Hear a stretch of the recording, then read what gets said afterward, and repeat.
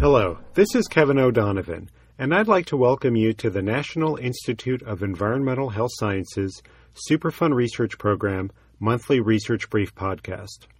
This month, we're discussing marine mercury, from sources to seafood.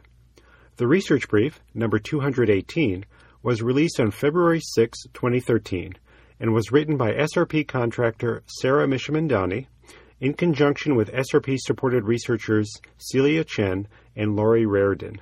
Mercury released into the air and then deposited into oceans contaminates seafood commonly eaten by people in the U.S. and globally, according to findings from the Coastal and Marine Mercury Ecosystem Research Collaborative, or C-MERC. In the past century, mercury pollution in the surface ocean has more than doubled as a result of past and present human activities, such as coal burning, mining, and other industrial processes. C-MERC, which is organized and facilitated by the Dartmouth College Toxic Metals Superfund Research Program Research Translation Corps, published 9 papers in a special November 2012 issue of the journal Environmental Research. The issue is dedicated to exploring the pathways and transformations of mercury and methylmercury from sources to seafood consumers in specific marine ecosystems.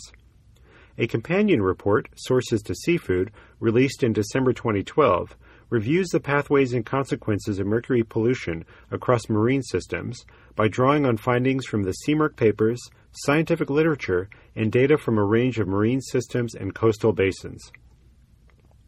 The C-MERC reviews suggest that mercury deposited from the atmosphere into the oceans ranges from 56% in several large gulfs to 90% in the open ocean. The open ocean is home to large tuna and swordfish, which together account for more than half of the mercury intake from seafood in the U.S. population.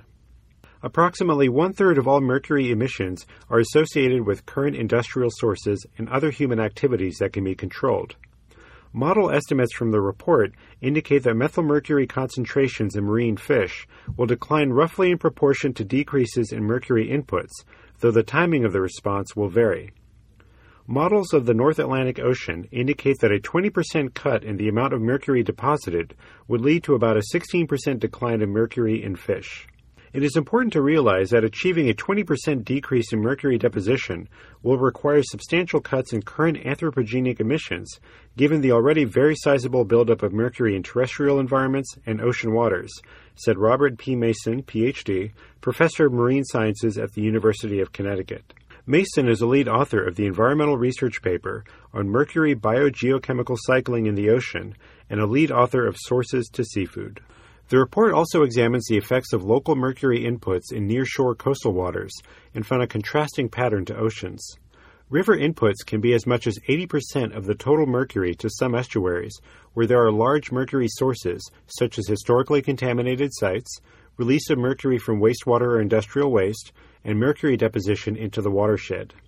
C-MERC's synthesis of research identifies the most important drivers of mercury pollution to different oceans and coastal waters, and can help policymakers understand the links between environmental processes, methylmercury levels in marine ecosystems, human exposure, and the human health effects, all of which are critical to the discussion of how local, regional, and global mercury pollution affects the world's supply of seafood, said SRP researcher and RTC leader Celia Chen, Ph.D.